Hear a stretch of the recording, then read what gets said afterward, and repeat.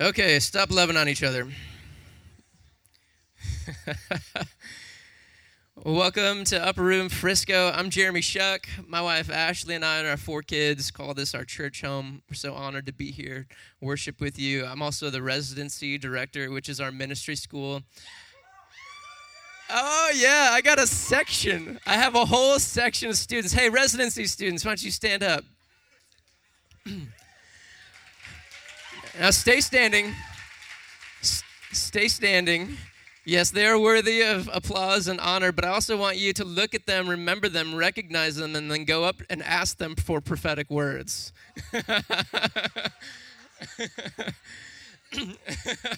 Don't let them sneak out the back now. We've got a we've got a watchman at the door to stop you. Okay.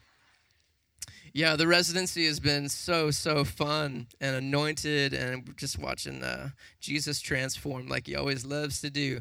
Okay, so we are here every 5 p.m. on Sunday. We're also here Tuesdays and Thursdays in the evening for prayer and worship, 6 to 8 p.m. That's Tuesdays and Thursdays, 6 to 8. And we now have a Saturday morning prayer set, 9 to 11 a.m., every first and third Saturday, beginning this month at Ron and Annie Bracken's house. 1041 Lake Trail Drive. I feel like there should be like a jingle to help us remember that. 1041. If you want to have some fun, come to 1041 Lake Trail Drive if you want to come alive. 1041 Lake Trail Drive.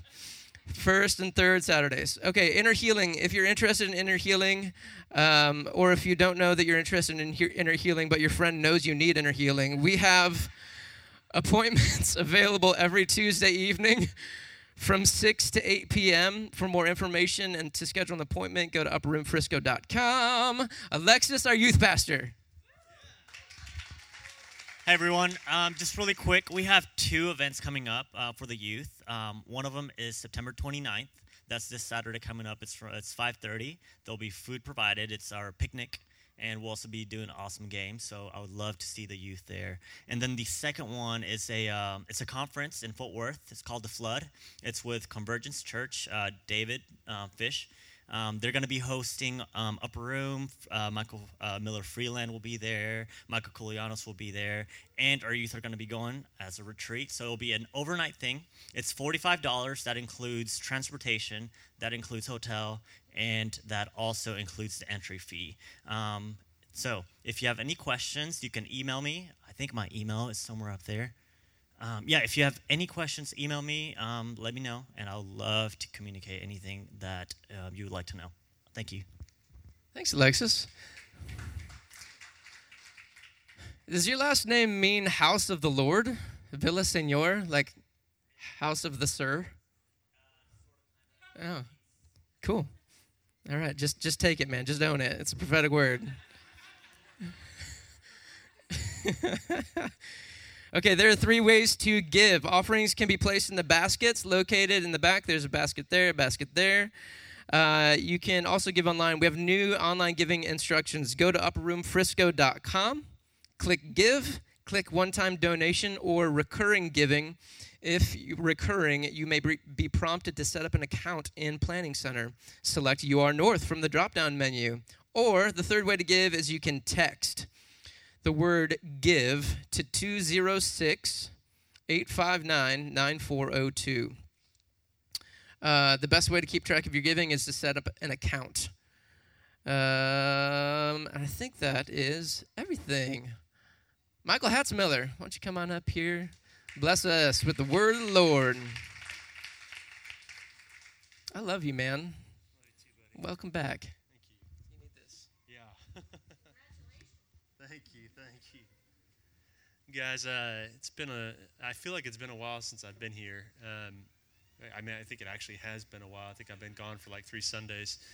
So I'm back from paternity leave. We just had a new baby girl. Her name is Caroline Avery Miller.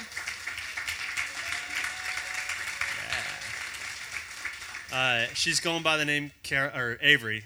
I should remember this. I haven't slept. I don't know if you picked up on that. That's her right there. This is like day 1. She's out of the hospital, or day 2 actually. Um, yeah, she's cute.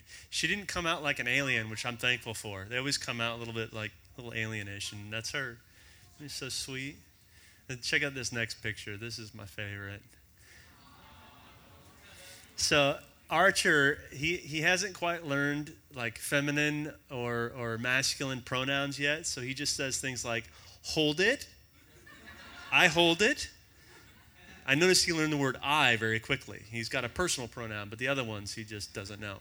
So anyway, she was 6 pounds, 15 ounces, 20 inches long, which is just slightly bigger than Archer was, born 4 days late. She was supposed to come on Labor Day, and how cool would that have been if she was born on Labor Day? But it didn't happen. So, yeah, mom's recovering. It's been quite a journey. The birth was absolutely supernatural. On Friday morning, Sarah and I went to go get coffee at one of my favorite shops. And on the way there, she's like, I feel something's happening. She's like, but it's not a contraction. She's like, I don't know what it is. And I'm like, okay, well, let's just, time it, and something like that happens again, then maybe it is a contraction, and we should pay attention to it. And so sure enough, it was happening like every 5 minutes. And so we're leaving the coffee shop. We got it to go, and I called up my mom, who was over in Fort Worth, and I was like, she's just in town visiting some friends. I said, hey, I think we need you to come to the house. I'm not entirely sure if Sarah's in labor, but if she is, they seem like they're really close together, the contractions. So just come on over to the house. So we get back to the house, and I decided I was going to take Archer to get some food, and I was going to come back. And so, and by that point, I'm sure my mom would get there. So I left, came back, and Sarah was like, no, definitely having contractions. It's time. She goes, when's your mom going to get here? So I call her up, 15 minutes out. My mom gets there. We, get everything in the car, and we head over to the birthing center where Sarah's going to give birth. And I'm not kidding you. We got there. I think Sarah started experiencing those sort of little contractions around 10:30 a.m., but she started having like real contractions around 11:30. And we got to the birthing center right around noon, and baby girl was born at 3:39 p.m. So we were there for 3.5 hours. She was in, literally labor for 4 hours maybe. And I'm telling you, it was supernatural because she pushed twice, and that was it. First time she pushed, I didn't even know she was pushing. I'm like, hey, that's our baby's head. Wait a minute, are you pushing? And the midwife was like, wait a minute, is she pushing? And then is rushing to get her gloves on, and Sarah pushes again, and she's holding our baby girl. It was, I'm not exaggerating when I say this. This was crazy. And we were home by 7 p.m. that night. Didn't stay in the hospital. We literally were home by that evening. And our friends, the Hans, who are elders here, were the first ones to celebrate with us, which, let me just brag on them for a second. How many of you were here when the Hans shared a bit of their story about a month ago? Okay. So I got to brag on them because the strength of character that couple has to show up at our house and celebrate the birth of our child and bring us a meal amidst them having a miscarriage and still in a place of mourning. It's just such a resolve to celebrate with your friends, and I couldn't appreciate them more. I thought, how sweet is that? And I made sure to thank them because I know how difficult that's got to be amidst the loss to celebrate a new life. It was just a sweet time to pray with them and for them to give thanks. And the next week, everything just went perfectly. And then the stuff hit the fan. And you know what I mean by the stuff, right? I wake up at 3 a.m. and my wife is saying, hey, honey, I don't feel good. And she was experiencing some hemorrhaging. And so we call our doctor, say, hey, what's this? And Next thing I know, Sarah's passed out on the bathroom floor, and we have to call an ambulance to come and get her. And I am in the moment of sheer terror. I don't know if you've ever been in that place where you have no idea what's going on, and you're completely out of control and don't know what to do. So I got raw really quickly. I swear that I want you guys to know what's happening, because it's been a tough couple weeks, and we're on the other side of it now. We really are. But I want you to be a part of this process with me. You know, this community is new. Like, we really are. Most of us don't know each other. Matter of fact, how many of you have been here for a while and you think, like, I really don't feel plugged in yet? Anybody? Okay, come on, put your hand up. There's nothing to be ashamed of. We're just to acknowledge that. That's true. That's happening. It's because we're a new community. I'm actively working on a solution to that to help us get more in touch with who each other are. But I want to let you in on my process so you can know what I'm going through in the midst of all of this. So we go to the emergency room. Literally, she's stabilized. They send us home the next morning. Fortunately, my mom was still at the house with us watching my son Archer, and we get back home, and literally the same thing happens. I mean, hemorrhaging again, passes out on the bathroom floor. I get her into the bed, and she has then been bedridden and not allowed to get out of the bed for the next 24 hours until she stabilizes again. And so we went through the next week just every day making sure that everything is done, that Sarah's not overdoing herself and recovering. And so we're still sort of in that place. She's not in the bed only. She's out and about, but she hasn't left the house. We're just making sure to be extra careful because of how difficult the recovery has been. The toughest thing about this is I think for Sarah, she's been grieving. Like, this was such a supernatural birth. I mean, just absolutely supernatural. And she has been afraid that it would steal our story, like the story that God did in Avery's birth. I'm here to tell you, like, I don't believe that this is God. I don't believe that this is his best plan for my wife and I and our child. I don't. And I know that that's common. We all think, like, you know, God is in control. He allows things to happen and yada, yada, yada. But I'm telling you right now, this is not the story God is writing for my family. I wholeheartedly believe that there's an enemy who's come to steal, literally. Something so amazingly supernatural, and then the follow-up, something so terrible and scary. In the midst of that, I've been super thankful for this community, for the many of you who've showed up and brought us meals, from the phone calls and text messages, and we just had an amazing amount of support, and actually had to turn support down because of how many people have been available to us. The Millers called us up, and when I say that this was an enemy who did this, I'm not lying when I say that. Like, I felt the presence of an enemy come in and try to rip my family apart.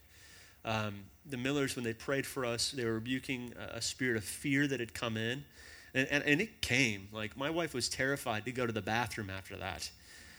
I think the shock and trauma, so baby girl, you know, no more than a week old, has got a cold, like sniffles and all that. I got some sort of lymphatic infection. Like, all of my lymph nodes are completely swollen right now on this right side, and the back of my head is just sensitive even to the touch. I mean, it's just weird stuff. Now listen, I'm as crazy as it is. Like, I've actually watched God bring healing in the midst of feeling infirmed. Alexis and I were at a church of, I guess it's about 5,000. They have 2 campuses. We were at Beltway Baptist, or Beltway Park Church in Abilene, Texas. We went there on Wednesday as my mentor was preaching, and he was having me do some demonstration for the prophetic and healing. I called a lady out of a church of, I think there was 1,500 people at this meeting, maybe more. But I called her out. I told her that she came to the Lord 2 years ago, that she had to leave behind a bunch of relationships when she came to the Lord, that God is bringing redemption to that. And then I pointed out the pain she had in her body. I said, you've got pain that starts up here on the right side of your neck. It travels down through your arm. Prayed for her in front of everybody, and she gets healed in front of everybody. And everything I'd said was totally true. She came to the Lord 2 years ago, had to sacrifice a lot of relationships for that transition to happen. And the Lord was doing a work of redemption. I mean, that's crazy, isn't it? Like, you're in the midst of feeling infirmed, you're under spiritual attack, and yet God is still using you to do miracles in the midst of it. So I had this belief, and I'm hoping it's a belief that you'll adopt with me. When the enemy comes to steal something from you, you go get something of his. Like, that's how we respond to this. Seriously. Again, I want to comment on a couple other things, because I mentioned this bit about community here. In the early church, to be, in 1 Corinthians 5, we hear this story about this man who was in immorality. And we're told that Paul hands him over to Satan. And now, in the early church, to be handed over to Satan was another way of saying excommunicated or kicked out of the church. That means to not be a part of a believing community was to be in the domain of the enemy. Did you know that? That eternal life took place within community. Now, I don't know how my family would have made it the way we have, I mean, as well as we have in the last couple weeks, had we not had community. And so for those of you who are struggling to find community within this community, please understand, I know how important it is. I'm working actively to get you a solution to that. In the meantime, here's what I'm asking you to do. Don't wait for someone to invite you to something. Invite yourself. Seriously. There's nothing wrong with doing that. I don't know where we get this in our culture, that it's rude to invite ourselves out to things. That's not rude. I'm just going to go and say, that's okay here. Cool? Again, it's because I believe community is life. It really is. That's what it means to have life, an abundant life. It's to be in fellowship with other believers, to be in fellowship with Jesus. And we are his representatives here on this earth. The closest thing that most people will see to Jesus is many of you in this room. Do you hear me? So, that said, oh gosh, I mean, there's a couple other people I want to thank. We even had Eric Royals came over and mowed my lawn. I mean, like, as silly and stupid as it is, do you know how meaningful that was to us? Like, my wife, one of the things she has to do is sit in our bed, and the only thing she has to look at is our backyard, which was overgrown by weeds. And so Eric comes in and mows our backyard. I mean, it just, things like that, I just have to brag on people. People are worthy of honor, and they need to know it. So, I say all this because I want to talk about, I mentioned on Facebook today, how many of you are on are following the Upper Room Facebook page, Upper Room Frisco? Get on there. If you're not following it, start following it. Sometimes we'll put on updates up there. But I mentioned that I was going to be here tonight, and I was going to preach about two competing views of God that are incompatible. These two views of God do not work together. Now, Bill Johnson says this, and I'm going to disagree with Bill, not so much in what he means, but in how he phrases it. Bill will say, and by the way, I love Bill Johnson. If you've never heard Bill Johnson, go listen to him. His podcasts are great. It is good stuff. But he'll say this, God is in charge, but not in control. And what he means is that God is literally delegating authority, and he's in charge of those who he's in authority over, but he's not meticulously controlling everything that happens in the universe.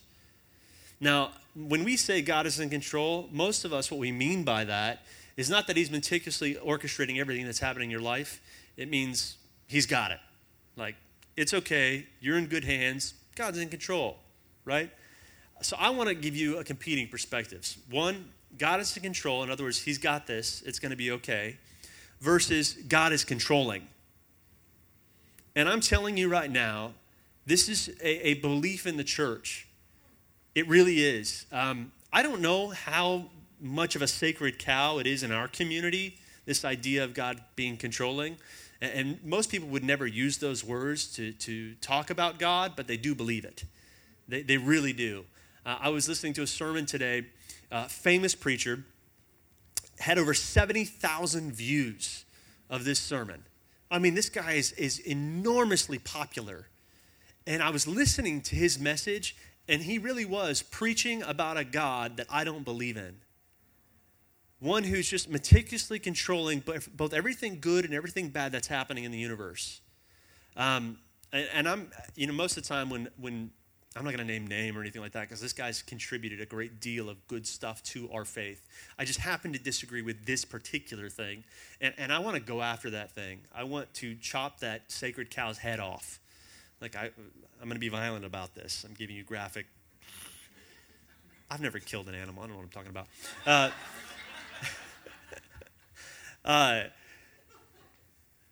Where was I?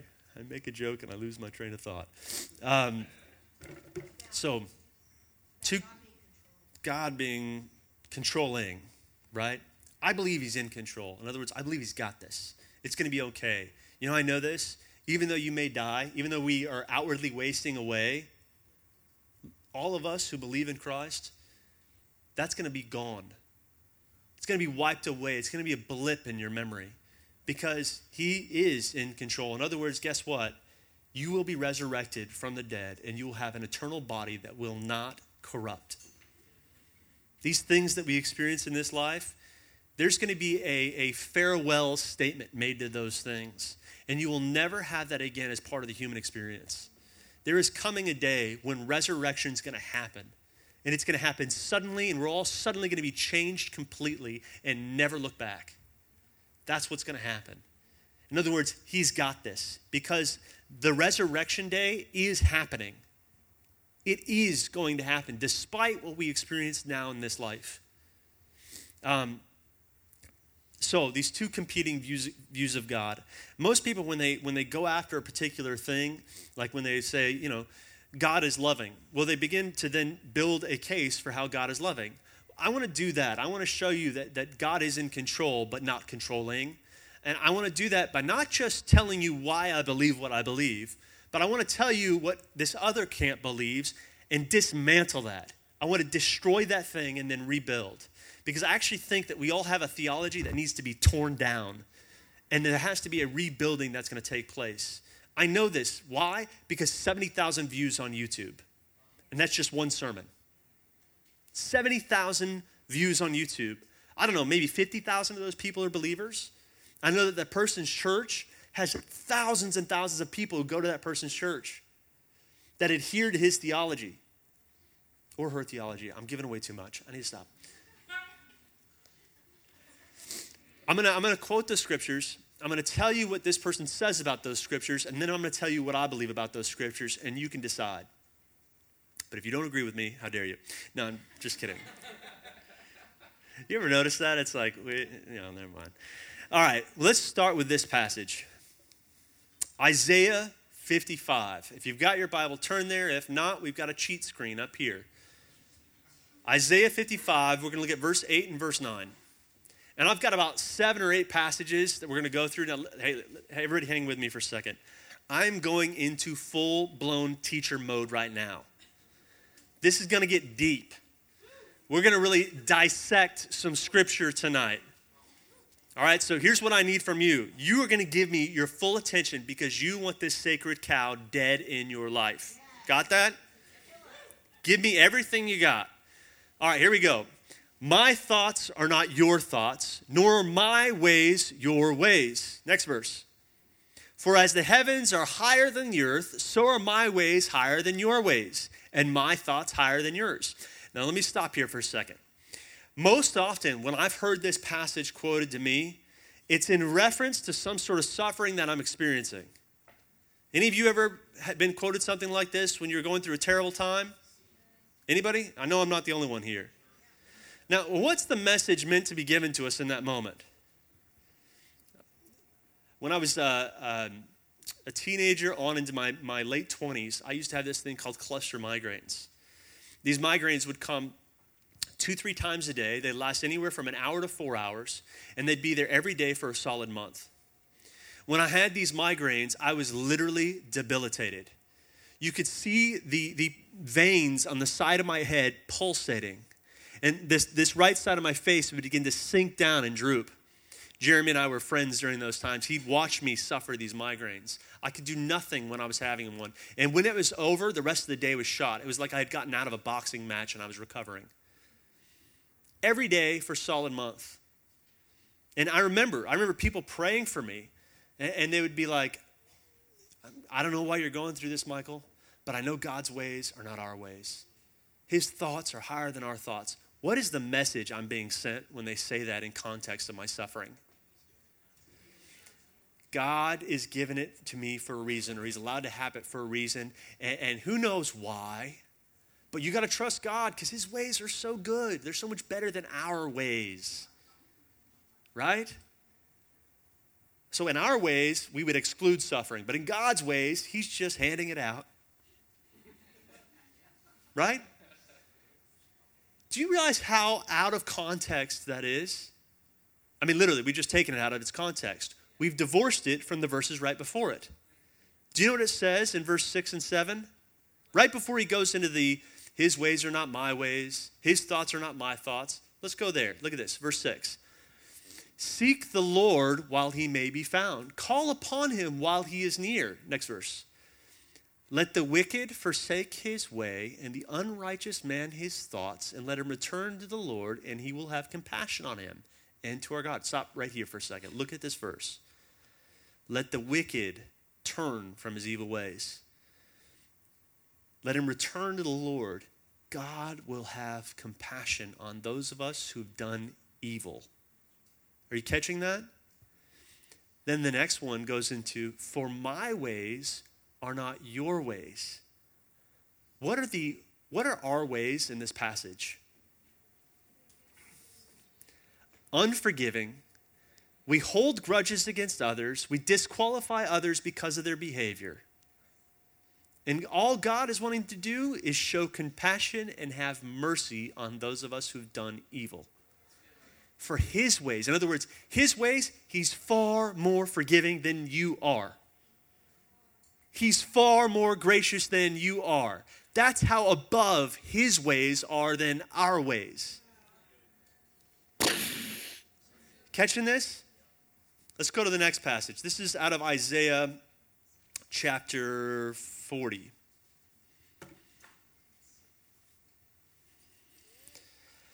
Verse 13.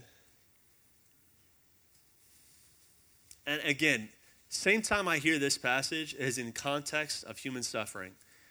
Who has directed the Spirit of the Lord? Who has been his counselor and informed him? Let me give you another way of reading this. Who comprehends the mind of the Lord or gives him instruction as his counselor? In other words, who of us can understand the thoughts of God? Who's ever tried to give him counsel? In other words, who do you think you are trying to tell God how he should do things? Catching it? It's subtle, but that's how this passage is used. Here's the context. If you look down at verse 1 and 2 from chapter 40, I hope I put this in the notes. Did I put this in the notes? No, I probably didn't. But go ahead and go to Isaiah 40, verse 1 and 2. I'm going to read it for you. It says, Comfort, O comfort my people, says your God. Speak kindly to Jerusalem and call out to her that her warfare has ended, that her iniquity has been removed, that she has received of the Lord's hand double for all her sins. What's the context of that Isaiah 40:13 passage? Israel has been suffering, and her suffering is over. You catching this? Now think of Isaiah 40:13. In that context, God's saying your suffering is done. Isaiah 40, verse 13. Who comprehends the mind of the Lord or gives instruction as his counselor? When you think about a nation that's been carried away and utterly decimated, and then God says, her time of suffering is over. See, none of us thought that she could ever return. None of us thought that God could ever do anything good out of a nation that had gone so far off. And yet, look what he's done. None of us could have come up with a plan like that. He's so strategic. I mean, let's just put this in the broader context of Israel today. Can you think of any other nation in all of human history that's been 2,000 years removed from its homeland and then suddenly established overnight? Spread across the globe. Now look, my family is Jewish. I just want you to think about something regarding Israel's ethnicity. My family's all Jewish. So when I think about myself, I think of myself as a Jew. Because I am. That's me. Now, how many of you in this room are from, your family descended from Ireland and you think of yourself as Irish? I mean, fairly rarely do we refer to ourselves or ethnicity as Irish. Many of you are like, I'm American. But see, when I say what I am, I'm like, I'm Jewish. That's my ethnicity. Like, there's something so incredibly unique about what God has done there. Sorry, that's sort of a side topic. But my point is this. Nobody could have come up with a plan like that. That's how incredible God is. This isn't how God is controlling us. It's not to teach us about how in the midst of our suffering, who are you to question God? Now, there's another passage that we're going to go through, and it's the potter and the clay. How many of you ever read that passage? Potter and the clay. Who are you to question the potter? You're just a lump of clay, right? I'm going to hit that one next week. We're going to dive head first into that passage. And you're going to walk away going, he's better than I thought he was. It doesn't mean what you think it means. He's better than you think he is, I swear.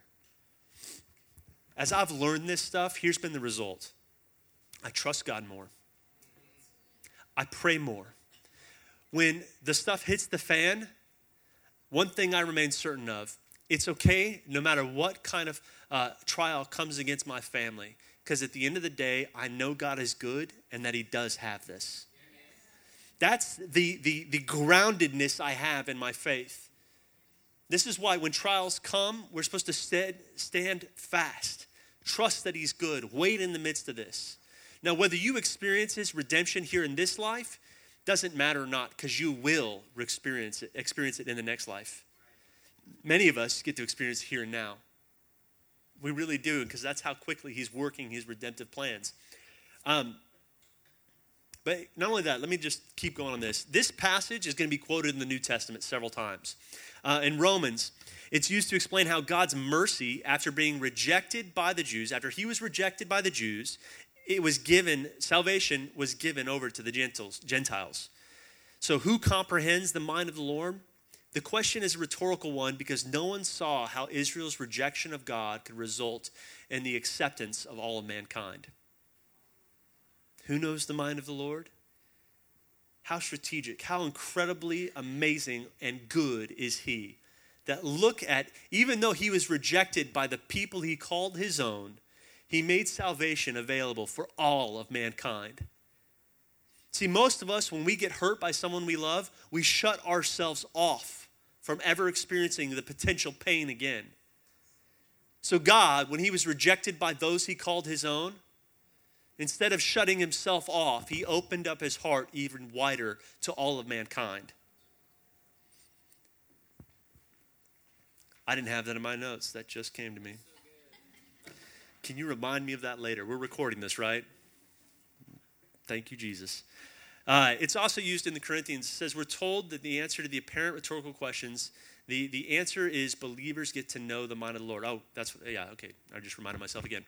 1 Corinthians 2:16 says, who has known the mind of the Lord so as to advise him?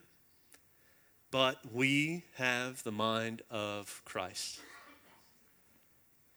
As part of new covenant faith, we're no longer asking the question, what is God doing? He actually gives us answers. In the midst of things that look confusing, he can step into the believer's life, and through the body of Christ, we have the collective mind of Christ. That's good news. It's ironic how these two passages I've just shown you are used to speak about this controlling, sort of distant, but always in the midst of everything bad that's happening to us. How that God is actually meant to show us quite the opposite, that he's completely other than and that he's better than we thought he was. Isn't that ironic? Check out this passage. Go over to Numbers chapter 23, verse 19. Now how many of you ever did the topical memory system when you were younger? Anybody know what that is? Nobody knows what that is. Okay, a few of you navigators in the room. Put your hand up high and proud. Come on, girl. There you go. I used to do this when I was a high school kid. I would meet with my young life leader, and we would memorize scripture. And we would memorize these passages. And I always hated this passage. I did.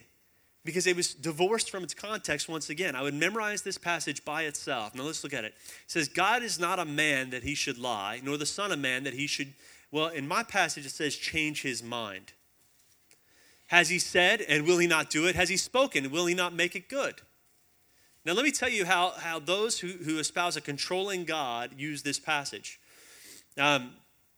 They overinflate God's sovereignty. Now let's tackle that word. God's sovereignty is what we're talking about. Did you pick up on that? Okay, the cat's out of the bag. We're talking about the sovereignty of God. Now, is a king sovereign in his country because he's meticulously controlling the decisions of every one of his subjects? But I've heard this taught, that if a single decision is being made outside of God's determined plan, outside of God's will, then he cannot be sovereign. But make sense of that for me here, because last I checked, the king is not sovereign in his land because he's meticulously controlling every decision that everybody makes, but rather that he's still able to accomplish his will amidst those who would compete against it. Yeah, and guess what his will is for your life? Resurrection.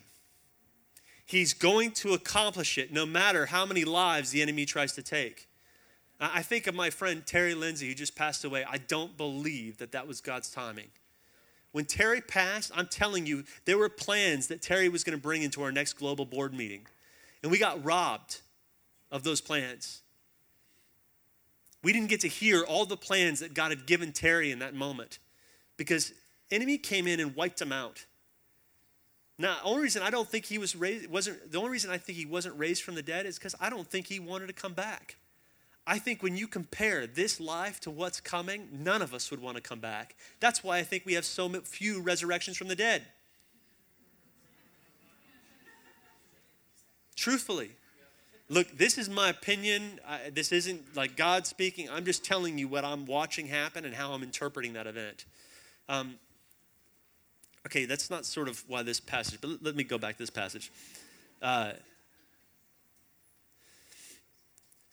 Often when I've heard this read, it's sort of, and when I used to read it as a teenager, I thought what this meant was God just sort of does what he wants. No one can expect God to change his mind. Who are you to tell God what to do? Right?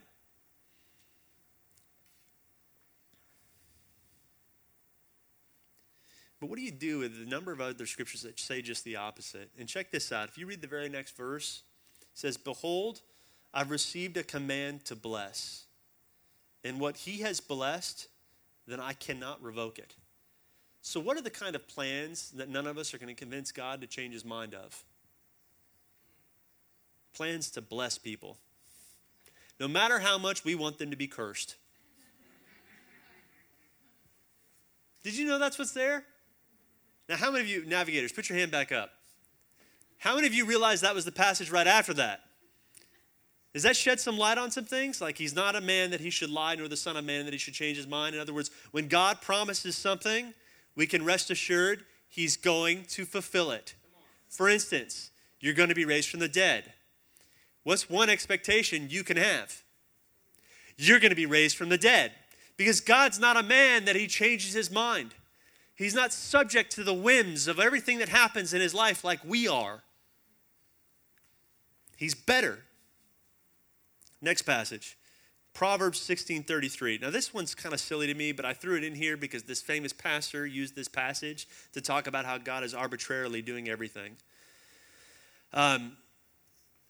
Says, "The lot is cast into the lap, but every decision is from the Lord." Every decision. Whenever a lot is cast, whenever lots are cast.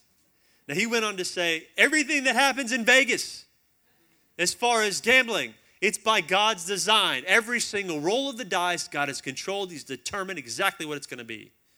Your loss and your gains, it's all in God's hands. Every board game you play, every dice of the Monopoly roll, God determined. I'm not kidding. This is the stuff this person was teaching. Now, hold on a second. Let's talk about what a lot is. In context, Israelites would cast lots. It was like rolling a dice, but it wasn't on arbitrary things like gambling or board games. It was to make huge decisions about what to do next, which is a very biblical thing. How do I know this? James chapter 1. Go to James 1 real quick. We're going to look at verse 5. If any of you lack wisdom, what does wisdom mean? Okay, you're in a situation and you don't know what to do. What do you need? If any of you lack wisdom, let him ask of God, who will give to all generously without reproach. That means fault finding. He's not going to go through the list of all of your sins and all the things you did bad to determine whether or not he's going to give you wisdom when you ask for it. So without fault finding, and it will be given to him. Stop for a second. Can you see how seeking God's advice is something God is encouraging through James? This isn't just like God willy-nilly deciding what roll on a dice in a board game or in Vegas is going to happen. This is about seeking his counsel. Do you see how Proverbs 16:33 is once again divorced from its context? Let me tell you what this is something we like to call cherry picking. It means randomly picking and choosing Bible verses to support a case, but when you look at those verses in their context, they don't actually mean what that person says they mean. So here's the hard part about this. Look at this. And it will be given to him. Next verse. But he must ask in faith without any doubting. Now, when it says faith without any doubting, does that mean you have to be certain that God's going to give you the wisdom you're asking for? Is that what that means? Some of us are going, yes. Some of us are going, some of us are like, I have no idea. What does it mean? Look, it's not talking about a psychological certainty that something is going to happen. Okay, what he means is that person must ask in faith without any doubting. In other words, when God gives you the wisdom, don't sit there and doubt whether or not you should go that pathway. For the one who doubts is like the surf of the sea, driven and tossed about by the wind. That man, go to the next verse. For that man ought not to expect that he will receive anything from the Lord, verse 8, being a double-minded man, unstable in all his ways. Now think about this. You ask God for wisdom, and then he gives it to you, and you're going, well, I don't know if I should take that wisdom, God. That's what he means. He means don't sit there wavering back and forth on whether or not you should do what I'm telling you. Here's the thing. Sometimes God tells you to do things that don't make sense to you. And it's in that place that you're supposed to trust he's good and he's the rewarder of those who seek him. That his plans for you really are to bless you and not to hurt you. That's what it's talking about.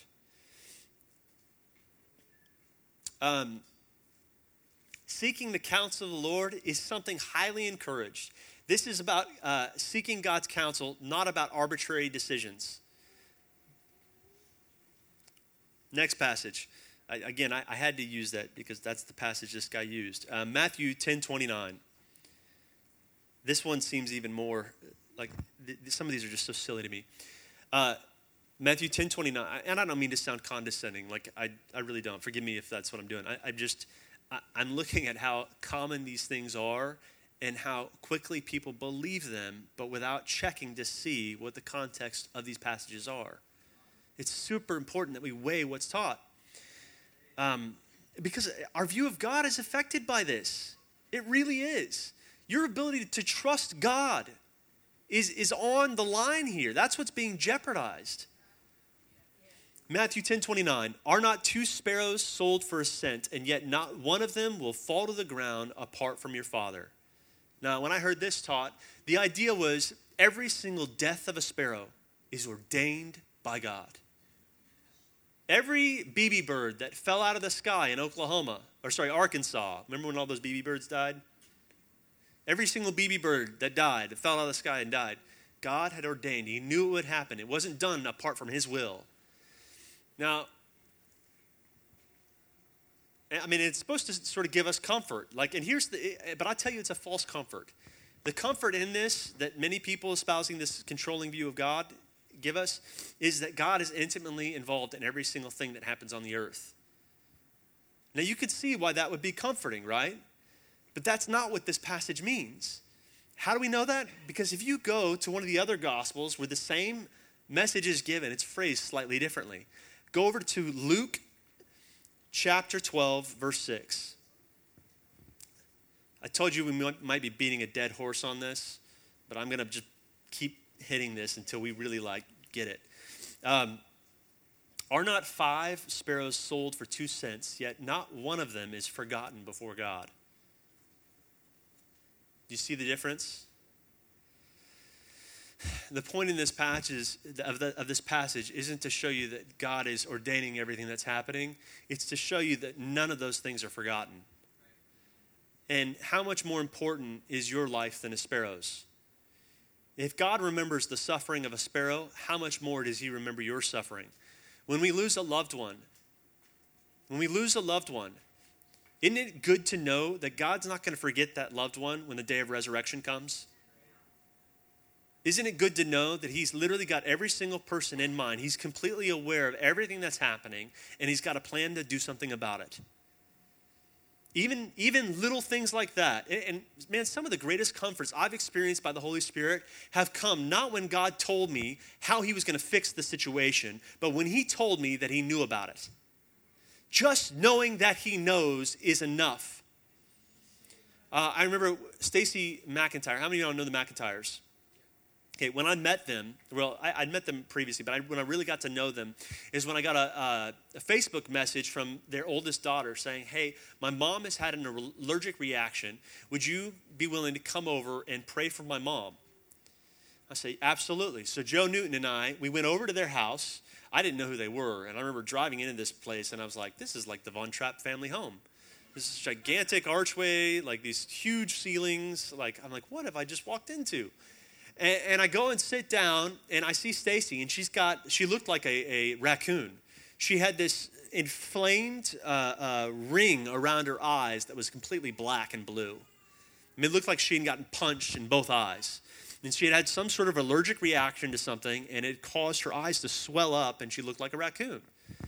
So we're going to pray for healing. First thing I do is I begin to pray, and God immediately shows me a vision. And I see a picture of her, and she's crocheting on a pillow. Now, I'll be honest, I don't even know what crocheting is. I don't. But I knew that this was crocheting and that she was doing this on a pillow. And I looked at her and I said, Stacy, this is going to seem like a weird question. Do you crochet on pillows?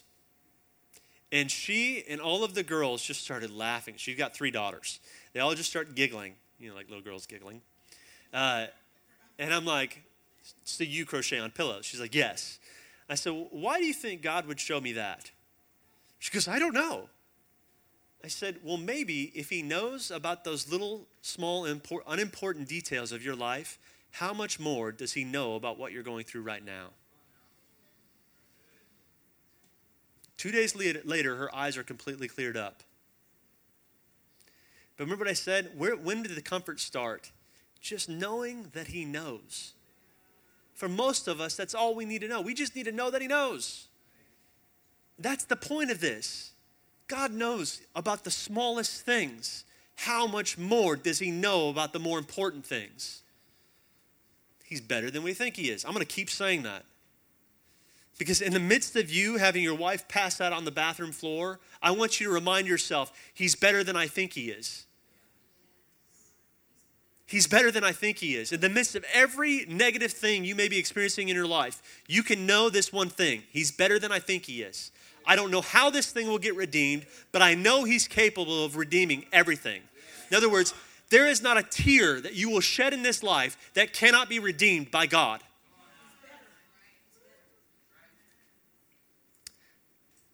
Here's another one. Exodus 4:11. I'm running out of time. We're gonna get through this. Exodus 4:11. The Lord said to him, "Who has made man's mouth? Or who makes him mute or deaf or seeing or blind? Is it not I, the Lord?" Now that's a difficult one, huh? This is God speaking with Moses. Moses is complaining, hey, God, I think you got the wrong guy. It just so happens I can't be your spokesperson for the entire nation of Israel. I've got this thing called a speech impediment. You don't want me speaking. So here's the response. The Lord said to him, "Who has made man's mouth? Or who makes him mute or deaf or seeing or blind? Is it not I, the Lord?" Now this is a confusing passage. How many of you are going, wait a minute, hold on a second. I thought it was God who healed the blind, the mute, the deaf, the lame. Anybody? I know I'm not the only one. What are we supposed to make of this? Okay, context here. Moses is saying he's got a stutter. He's got a speech impediment. You got the wrong guy. God is saying, do you not realize who I am? I mean, think of the question Moses is asking. Where is this question even being asked? Well, there's a burning bush and a man standing in the fire. And he's not being burned, nor is the bush. And he's speaking to Moses. It's either that or just the bush itself is speaking to him, which in that case, he's on something. But here's the thing. He's sitting here having this conversation with God. What's the point of this passage? Hey, Moses, I got this. It's okay. Your stutter, your speech impediment is not a hindrance to me. I'm God. Now, here's the difficult thing. I mean, that seems pretty straightforward. It seems like God makes people mute and deaf and blind and all the other things. But something I would encourage you to do, don't make a theology out of an Old Testament passage that the New Testament clearly contradicts. Do you hear me on this?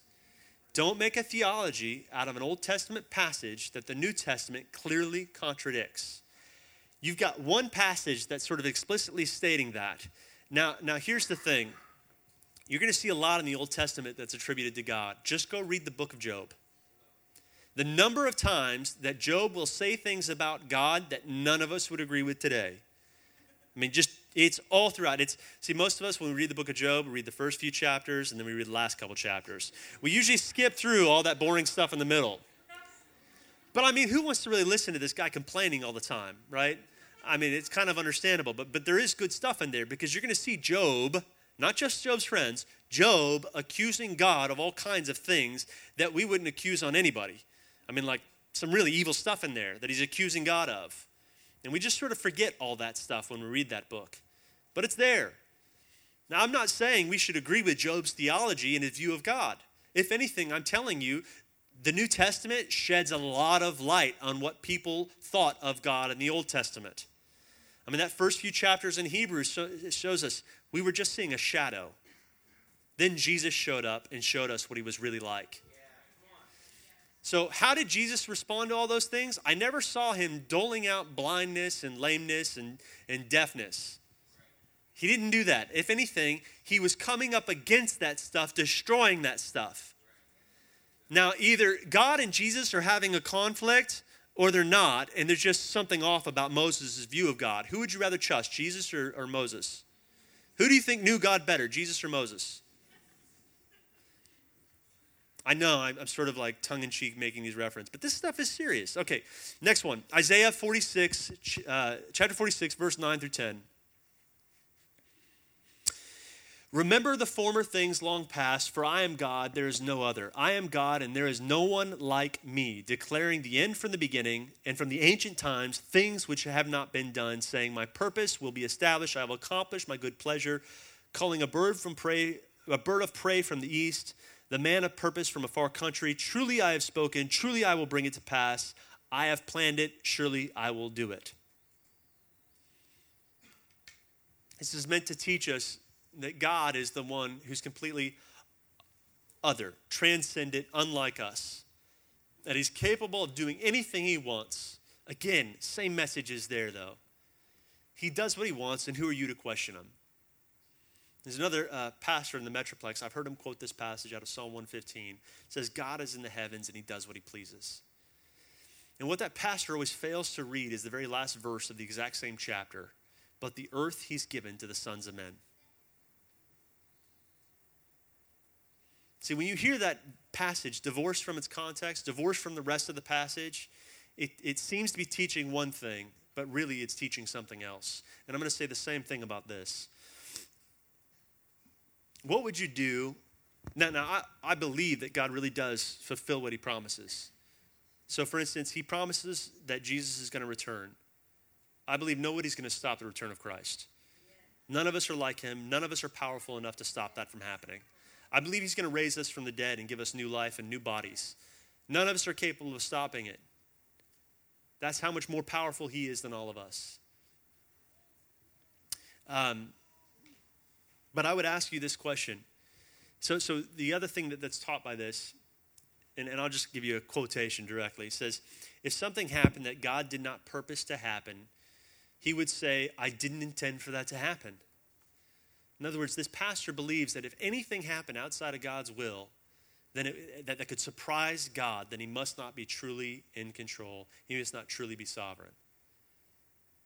And this passage almost seems to teach that. If you could stop God's purpose, then God must not be sovereign. He must not really be all-powerful. I don't believe that's what this passage is meant to teach us. Because what do you do with the number of times where it does seem like God is surprised in Scripture? And I can show you some instances of that. What do you do with things where God expresses his own regret? For instance, I regret having made Saul king. I regret having made mankind. Israel, I thought she would do this, but instead she did that. Now, many of us would say, well, I mean, that's just God sort of showing us what he's like. We could never possibly understand who God really is, so the scriptures are just sort of helping us to get a picture of it, right? Well, let me ask you a question. If you were to say that you regretted something, how else could you more clearly communicate it than to say, I regret this? Do you see how by theologizing those passages, we're actually taking away God's ability to communicate clearly with us? This one might be going over our heads. Anybody confused by this? Okay, I'm not sure if you're getting this one or not. This one's confusing. The number of times that you see this, though, and let me just drive this home. Open up to Jeremiah chapter 3. We're going to talk about something that does not happen according to God's plan. Very clearly does not happen according to God's plan. Jeremiah chapter 3, verse 1. If a man divorces his wife and she leaves him and becomes another man's wife, he may not take her back again. Doing that would utterly defile the land. But you, Israel, have given yourself as a prostitute to other gods. So what makes you think you can return to me? Says the Lord. Now notice how personal that God is making this. The people he had chosen to be his bride. He's making this relationship that he had with Israel. He's helping us see how very intimate it was supposed to be, like a man with his bride. And his bride has cheated on him. Look up at the hilltops and consider this. You've had relations with other gods on every single one of those hills. You waited for those gods like a thief lying in wait in the desert. You defiled the land with your prostitution to these other gods. That is why the rains have been withheld, the spring rains have not come. Yet in spite of this, you are obstinate as a prostitute. You refuse to be ashamed of what you have done. Even now you say to me, you are my father. You have been my faithful companion since I was young. You will not always be angry with me, will you? You will not be mad at me forever, will you? That is what you say, but you continually do all the evil that you're capable of. Does this sound like a God who's aloof and unaffected from the decisions of mankind? Or does this sound like a person who's made himself vulnerable for the sake of love? Like, here's the truth. Love isn't possible without vulnerability. It literally is not possible. The moment you make a decision to love is the moment you make yourself susceptible to every kind of pain that love can have. God, in his decision to love us, has made himself vulnerable to man. And that sounds like something impossible to us because none of us like thinking of God as vulnerable. Any of you like thinking of God as vulnerable? I mean, that's scary. Sounds like he's not in control. No, it just means he's not controlling. Keep reading. When Josiah was the king of Judah, the Lord said to me, Jeremiah, you have no doubt seen what that wayward Israel has done. You have seen how she went up on every hill and under every green tree to give herself like a prostitute to other gods. Yet, even after she had done all that, I thought she might come back to me. God thought this would happen. He thought after she'd done all of this evil, she'd see how bad it was and return. How can God think something that doesn't come to pass unless his will is not always perfectly followed? I thought she would return to me, but she did not. And her sister, unfaithful Judah, saw what she had done. Go and shout this message to my people in the countries in the north. Tell them, come back to me. See, even after this, even after she's done this, what is God saying? Come back to me.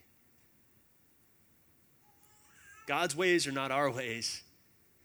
Even though he's been cheated on, even though he's been rejected, even though he's been slapped across the face and called all kinds of evil, he's still calling mankind back to himself. We blame God for all kinds of evil. I mean, it's written into our culture. When a natural disaster, hailstorm hits your car, demolishes the roof on your house, what do the insurance claims call it? You see, we blame God for a lot, don't we? We've done evil against him, we've hurt his heart, and yet he still continually calls to us to come back to him. It says, come back to me, wayward Israel, says the Lord. I will not continue to look on you with displeasure, for I am merciful. I will not be angry with you forever. However, you must confess that you've done wrong, that you've rebelled against the Lord. You must confess. See, many people, that's the hardest part, is acknowledging that we did something wrong to begin with. But here's the thing. There is no forgiveness without a recognition that you need it. You can't be forgiven of something unless you actually acknowledge that you need to be forgiven of that very thing. So, someone else watching TV? Come on, people. It's reading it out loud. I'll finish this real quick. Come back to me, my wayward sons. I wish I had his voice. I am your true master. If you do, I will take one of you from each town and two of you from each family group. I will bring you back to Zion. I will give you leaders who will be faithful to me. They will lead you with knowledge and insight. He's better. He just is. C.S. Lewis says this in reflecting on God's love for mankind. Says, there is no safe investment. To love at all is to be vulnerable. Love anything and your heart will certainly be wrung and possibly broken. If you want to make sure of keeping it intact, you must give your heart to no one, not even to an animal. Wrap it carefully round with hobbies and little luxuries. Avoid all entanglements. Lock it up safe in the casket or a coffin of your selfishness. But in that casket, safe, dark, motionless, airless, it will change. It will not be broken. It will become unbreakable, impenetrable, irredeemable. The alternative to tragedy, or at least to the risk of tragedy, is damnation. The only place outside heaven where you can be perfectly safe from all the dangers and perturbations of love is hell. Man, that's good. That's why he's C.S. Lewis. Huh? It's like, come on, man. God, give me that. I mean, that's true, right? Look, many of us, especially when you come to a new church, which we are, we have this thing we do to protect ourselves. For instance, like waiting for somebody to invite me to something and then being a victim when they don't and saying, well, nobody ever invited me, right? Like we do that. We do that to protect ourselves because it's safer than feeling the potential of rejection. But that's the security of God. I mean, that's how secure he is. He continually puts his heart out there with the potential, knowing that people definitely will reject him. Not just that they might, that they will. And yet he continually does that. And we're called to be like him. And that's scary. I would tell you that the theology that says that God is controlling everything, it's a false security. Because it keeps us safe from the vulnerability of potential suffering and heartache. And I'm telling you, that's not the God we worship. This God is vulnerable. And you know how I know that? Go look at the cross that Jesus sat on. And tell me that God is not vulnerable. Here's your response to the stuff that's going on in life. First off, reject this idea that God is doing this to you. God is not the author of your pain. Do you hear me on this? He's not the one authoring all the trials and difficulties you've had in your life. That's not God. We're told that, think about this. Does the scriptures read, God came to steal, kill, and destroy? Does it say that? It's not God doing this to you. Reject that thought. And then I want you to have a response to the person who is coming after you. He steals something from you. You go steal something from him. I'm thinking of one of our elders, Terry. Terry's life, the legacy, his legacy will live on, but his life was cut short. There were years that we were supposed to have with him that were stolen from us. So my response to that is I'm going to go and steal some of the enemy's turf. He may have taken somebody's life that was here and now. I'm going to go take some for eternity. I'm going to become a little bit more bold about my gospel. And I'm going to take back permanent territory, eternal territory. The suffering that my family's gone through, I'm just like, I think of the Hans, the loss of their child. Like I am going to pray for children to be raised from the dead. I'm going after it. Look, I don't know. What's yours? What has he stolen from you? Let's take a second. I want you to pray, and I want you to ask him, God, what of the enemies can I steal back?